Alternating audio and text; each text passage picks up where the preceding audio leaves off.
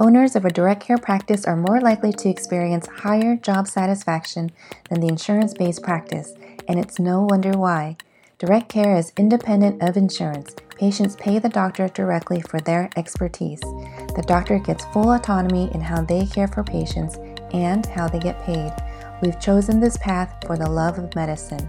This is the direct care way. By listening to this podcast, you may even start to believe you too can have a successful direct care practice. Come listen with an open mind as I share my personal journey on how I pivoted from an insurance-based practice to direct care right in the middle of a pandemic and the valuable lessons along the way. This podcast may be the very thing you need to revitalize your medical practice. I'm your host, owner of a direct care podiatry practice, Dr. T. Nguyen. Hey there, welcome to episode 26. People are always asking, how do I start the direct care path? How do I start opting out? What do I need to know before transitioning? Especially if you come from an insurance-based practice, either employed or your own private practice, it may seem very daunting to change the way you think. The current model, the insurance-based model thought process, is that you have to see more patients to make more money. And that makes perfect logical sense because each patient has a per patient value. And to predict how much you can make or want to make, you have to see more people. And that is just mathematics. Now, the paradox that I'm sharing with you about direct care is that you can make more by seeing fewer people. So the first time someone ever said that to me, I was like, well, that sounds really dreamy, but what does that really look like and how does that work? I wanted to see like the methodical side of this logic. How can I see more? No, how can I see less and make more? And what can that do for me? So I want to ask you this. What if you can see fewer patients but make more? What could that do for you? For me, by making more money, I reclaim my time, my energy, and really my confidence in the work that I do. Because I put value on medical practice, on the surgical skills I've gained. And the way medicine is going right now, we're really cheapening our experiences in medicine by accepting low pay from these third-party payers, these insurance companies. We're basically saying our skills that we dedicated our careers to for the last 7 years, 8 years, it's going to be dictated by somebody who doesn't even have a medical degree, who's not even practicing medicine. They're just looking at numbers. So in health insurance space, we're just numbers, and we are being replaced by lower level providers. People are going to argue we're not being replaced, and yet that is what I'm actively seeing in the community, locally and nationally, where if there just isn't enough doctors to fulfill a role, they're going to expand mid-level's role because unfortunately, it's cheaper because they didn't have to dedicate 7 to 8 years. Now, mid-levels are an essential part of medical care. We know that. It's a partnership. But the expansion to replace doctors, it's very, very real. So thinking long term, if insurance companies have so much control in the healthcare space, where does that leave the rest of us who really just want to practice medicine our way, the right way, the way that we feel fits best for our patients?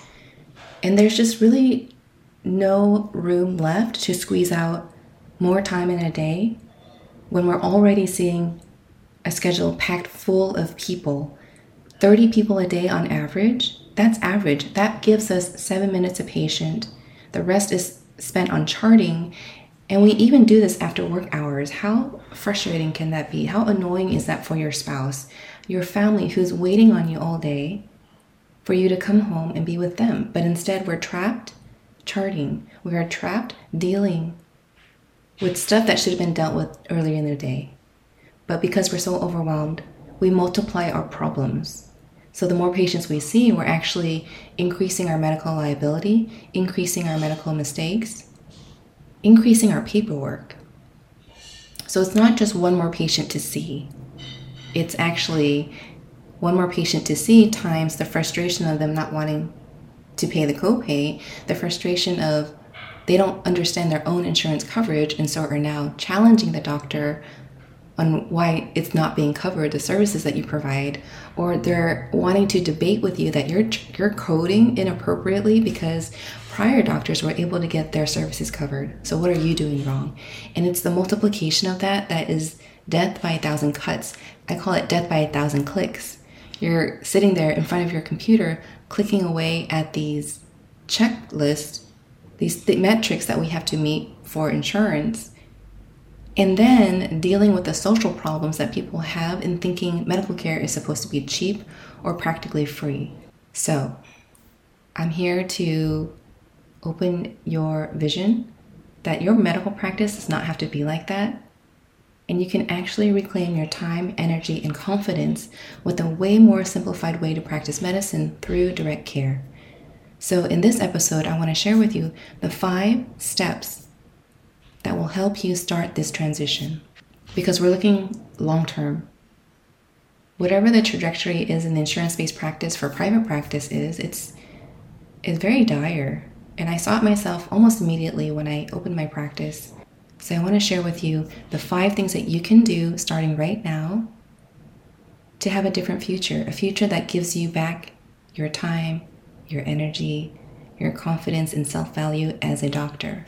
Ready? So the 5 steps, or the 5 S's, I haven't thought about how to make this creative or anything. I'm trying to just simplify the steps, because who wants complicated, fancy, cute names, right? But I started with the 5 S, so just think about these S's. Number 1, seek or search. Seek and search and explore medical information related to direct care. Create your own library of direct care. Stuff that other people are already doing. They exist in podcasts. My favorite one is mydpcstory.com. That was where I started when I started learning about doctors who are opting out of insurances.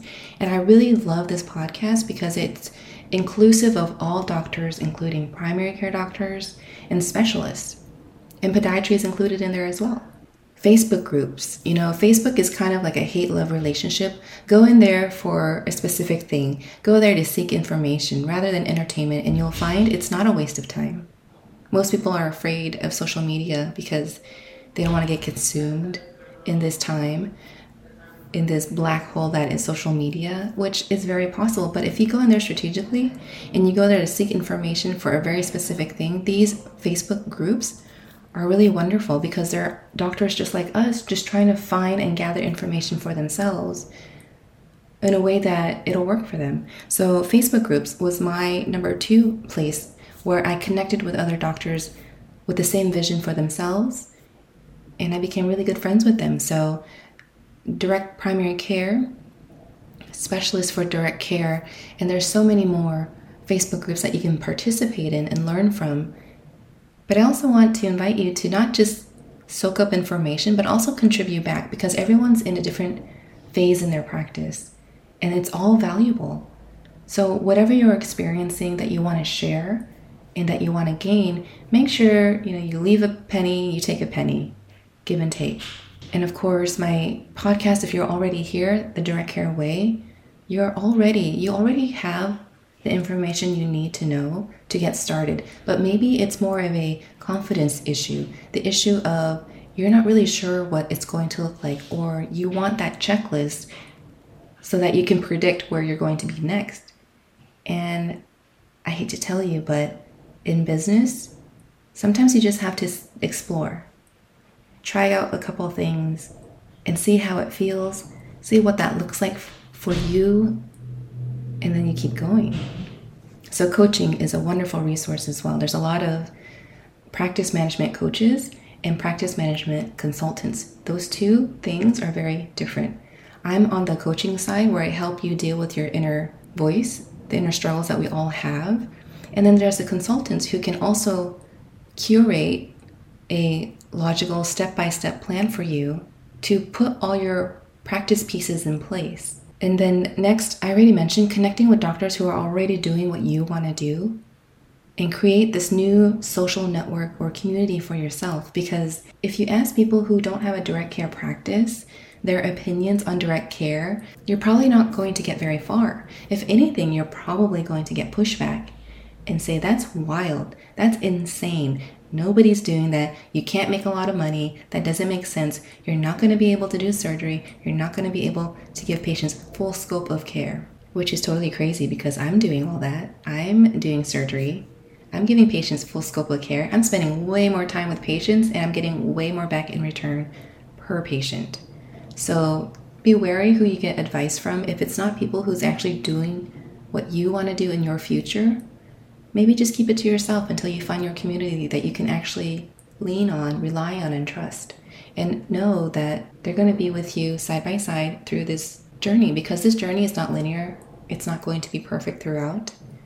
I'll share with you the ups and downs, of course. So you have to be realistic of the expectations. It's very similar to when you tell a patient they need surgery and patients think you just do the surgery, you get some pain medication, and then you're perfect in 4 to 6 weeks. But we also have to teach patients there is a downtime. There is going to be some post-op pain. That's expected. That's normal. That's part of healing. So that's what I want to do here for you, is to be your tour guide in your direct care journey and let you know what to look out for, what the highlights are, and what to be wary of. So connect with the right people. Number 2 of the 5 steps to your direct care practice. Self-discover. This is such a deep question that goes beyond what I have to share today, but really, what's holding you back? Why aren't you satisfied with the practice that you currently have? What's missing? Are you self-sabotaging? So these are questions we have to ask ourselves that nobody else can answer for you, but you have to reflect and look at where your practice is today and really understand who you are as a person, what bias lens you're wearing in how you view the world, what your challenges are, and what your strengths are. So these are all really important questions you have to ask yourself in order to move forward, because the way that you've thought about medicine, your practice, that has led you up to here is not going to serve you as you move forward in direct care. There's going to be a link in the show notes where you can take an assessment on understanding your saboteurs. So the book is called Positive Intelligence. There's a website associated with that. You can take this assessment and then you can learn what's holding you back. How are you self-sabotaging? And then how can you overcome them so you can move to a new future? So that's number 2, self-discover who you are and how you view the world and how to deal with it. Number 3 of the 5 S's, stop being funny about money. Stop being funny about money. Doctors in general, we are super awkward when it comes to asking patients for money. If you're anything like me, you probably thought money was kind of like a really weird topic to have with patients, and maybe you even hide behind your staff. And maybe when your patients ask you, what is this going to cost, you let your staff walk in and review their deductibles, payment plans, and whatever, and you skirt on out of the room. Maybe that's you, I don't know. That was me though. I was hiding behind my staff because a former consultant says I should not be the one talking money with the patients because I needed to divide who I was, which was the doctor, to the money component. And the fact that there's such a huge veil behind medical care, that's why the prices are the way they are. They are ridiculous. They are astronomical. I just called my hospital to see what an x-ray for a foot cost, and they were going to charge cash price $120 something for a foot x-ray. $120 something for a foot x-ray. And I charged $50 maybe. And sometimes if the patients are part of my membership program, it's free. It's just all included.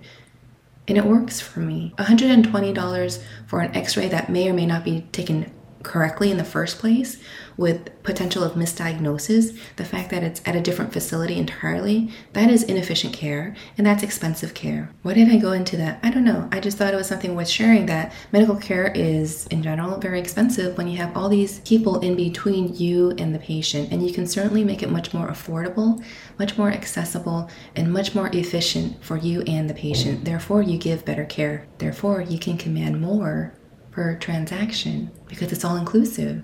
Do you see where I'm getting at? You're improving the quality of care and retaining more of the money, but it still ends up being much more affordable in the grand scheme of things because you don't have to send patients to all these other facilities. It just gets taken care of in-house, and people pay for convenience, right? So why not pay you? You're the doctor after all. So if you find yourself being very awkward about money, there are a lot of books on dealing with money, the stigma we have behind it, why it's important that we really get over ourselves and how we deal with money. And just know that money is just the transaction. It's just the admission ticket to get what they're looking for. And that's it. By you, the doctor, making more money, you actually reclaim more time. So you have to ask yourself, if you're a current insurance-based practice, is it ever going to give you back your time? Or do you have to keep buying fancy equipments to increase your cash flow? Or do you have to keep learning a new billing code to squeeze out another couple of dollars for the patient care that you provided? Or does it just make sense to completely opt out and just not play that game at all? And then you decide what your rates are and call it a day. There's a simpler way to practice medicine. Direct care is the way, I'm telling you. There's no insurance verification, there's no coding, there's no pushback from the patients, there's no argument about why is this not covered, and so on. Like, all of that stress gets compounded in your brain space. That gets removed when you go into direct care. So learn about why you're funny about money. That's really important in order to be able to ask for it. And the insurance rates that we are accepting is not your real rate. That is a fraction of your rate. It even says that in your contract that whatever you charge, we're only going to pay 60% of it, which is why we have these very inflated numbers of how we charge.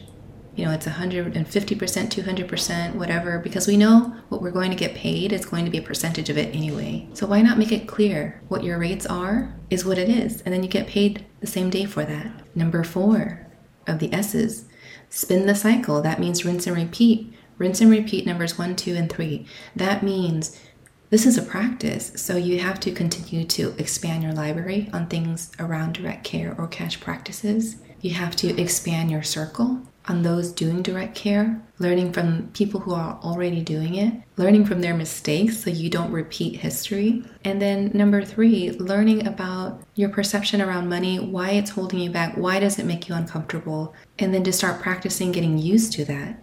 And how do you do that? How do you ask a patient for $5,000 for a surgery that you already do right now? You start by asking them for $100, $1,000, $2,000, and then you move up to $5,000. And that's not an overnight change. That's not an overnight ask. I mean, it might be for some people, but there comes a point where you just have to believe in your own value, believe that that's what it's going to be, and then just ask for it confidently. And sometimes it's a stepwise approach as well. Most of the time it's a stepwise approach. For me, it was a stepwise approach. When someone said to me, you should be charging $5,000 for that thing, that service that I already do, I was like, what on earth? Who pays for that? And then I thought about all of the other doctors in different specialties who are already cash: orthodontists, plastic surgery, dermatology, even physical therapy, acupuncture, chiropractor. They were charging numbers way beyond what we were getting reimbursed for insurance. So I was like, you know what? You're right. I should be charging more, and I should be doing it with confidence. I spent 10 years doing what I do, knowing what I know. I might as well charge for that, for the time that I invested to know that skill set. And it's not $100. It's not $400. And the 5th step in the 5 S's that takes you to direct care, into moving towards your dream direct care practice future. Number 5, strategize the opt-out process. Now, I've looked at stuff online from people who have their checklist of how to have a direct care practice. They missed a huge component. It's not that you should just opt out suddenly. There's a stepwise approach for that, to do it safely so that you don't sink financially. There have been doctors who thought that this was kind of a solution to all of their problems, and so opted out immediately out of everything and found themselves in a financial crash, having to close their practice. And that's something, if we can prevent that, we should. This is not the best approach. The only time that I could imagine anyone opting out immediately is if you have another financial resource, or you want to close down your practice and maybe reinvent your business entirely, and you have the financial reserves to do that. But for most of us, where we rely on our clinical practice as our primary income or even secondary income, there's a strategy. So how do you do that? First, you look at your payer list. You look at all of your insurance, and you're going to be surprised. Maybe you'll be surprised like I did. I suddenly found myself having 20 different contracts to opt out of because I had left it up to my biller at the time to deal with anything related to insurance contract. So they were applying for all these different insurances, and then underneath that umbrella was like different parts of that insurance. So, there's like the HMO, the PPO, the EPO, and then there's like the contracted version of the local health system. It was crazy. I saw this list and my jaw dropped. I was like, my eye was not close enough on the pulse of my practice. And that's a big fault that I have on my own, because I relied heavily on professionals because I wanted to do the doctor thing. And so I let go of a lot of control in my practice. And so I had to undo a lot of that as well. So learn from me. Don't let go of the parts of your practice. Know what's going on as far as contract goes. So take a look at your insurance contracts. Know what they generate for you in proportion to your financial revenue. Which one gives you the most headache and the least amount of pay for it? That's one approach. The other approach is look at the payers that you don't even see and you don't even need to be contracted with and start opting out. And so you can go from big to small or small to big as far as letting go of these contracts. But do it in a stepwise approach. Some people who choose to get rid of the insurance panels that don't serve them much at all find that was very empowering, found that it just takes that first step to opt out to realize that it's actually pretty easy to do. So you'll want to review your insurance contract and strategize how you're going to do this. What are your financial reserves to do that? Because once you start opting out, you're basically starting all over. You're going to market to a new type of person. When you were in insurance, you were opting for people who didn't want to pay a lot of money already for medical care, which is why they chose an in-network provider. But when you start opting out, you are now going to be an out-of-network provider.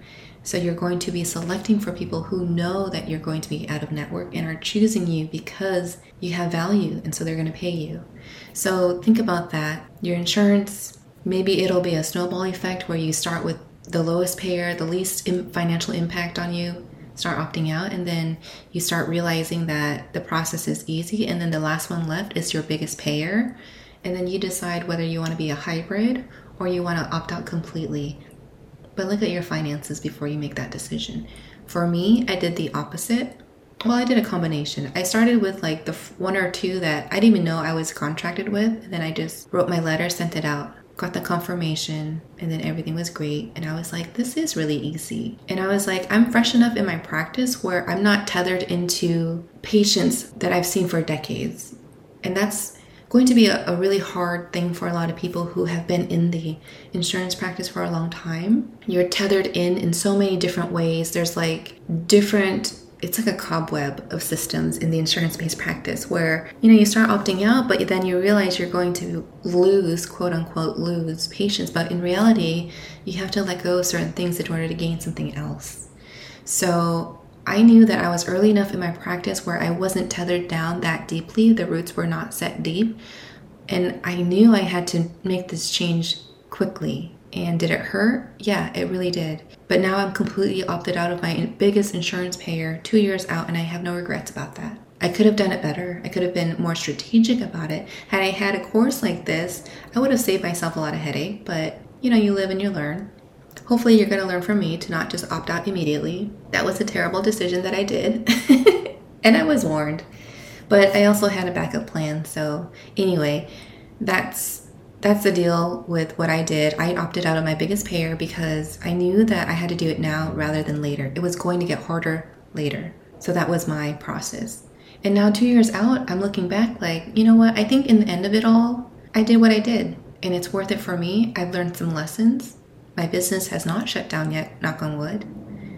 I'm incredibly happy with the time freedom I have, with the control I have in my schedule, with what I get to do for patients.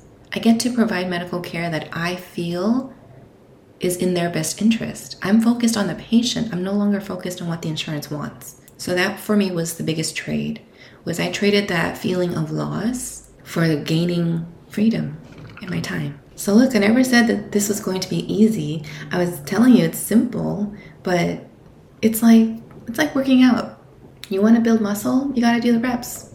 You got to do the tiny little reps that look really boring. It's not sexy. It's not anything to write home about. You don't need to show off your reps every time on social media to prove that you're doing the work, right? You don't need to show off these seemingly boring steps that we have to do every day. And that's what this process is. Some of it is harder than others. Some of it is super boring. Opting out of the lowest payer insurance that had the least financial impact, that is super boring. I did not post about that. But when I finally called it quits, like that was a huge milestone for me, and I celebrated every step of the way. So I hope that these 5 steps give you a clear idea of what you need to do in order to move to the next part in your journey towards your direct care practice, whether it be 100% direct care or some kind of a hybrid, which is what most people choose. That's totally reasonable. Either way, you're going to find that you're making more money more easily. You're seeing fewer patients. You're having a lot more fun in your practice. And maybe you want to stick around in your medical practice a little bit longer. I don't know. We'll see, right? You won't know until you get there. And so I hope that you get to share your story with me. I would love to know what your processes are, what you're learning along the way, what your little wins are, and even your big wins. Because I want to be part of your community too. This is a fascinating time in medicine. I think the pandemic really pushed a lot of us over. We either moved into the cash practice or we completely left medicine. But I'm hoping to keep more doctors, more podiatrists within medicine because we have so much to give. We've committed so much of our time to help people, and people still need the help. So I hope you stick around for it. I'd love to hear more from you. My contact information is below.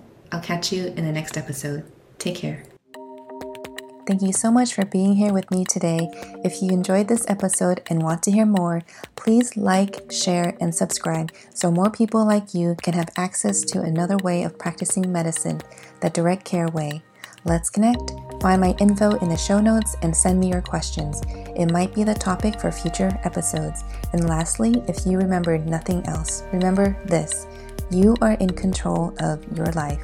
See you next time.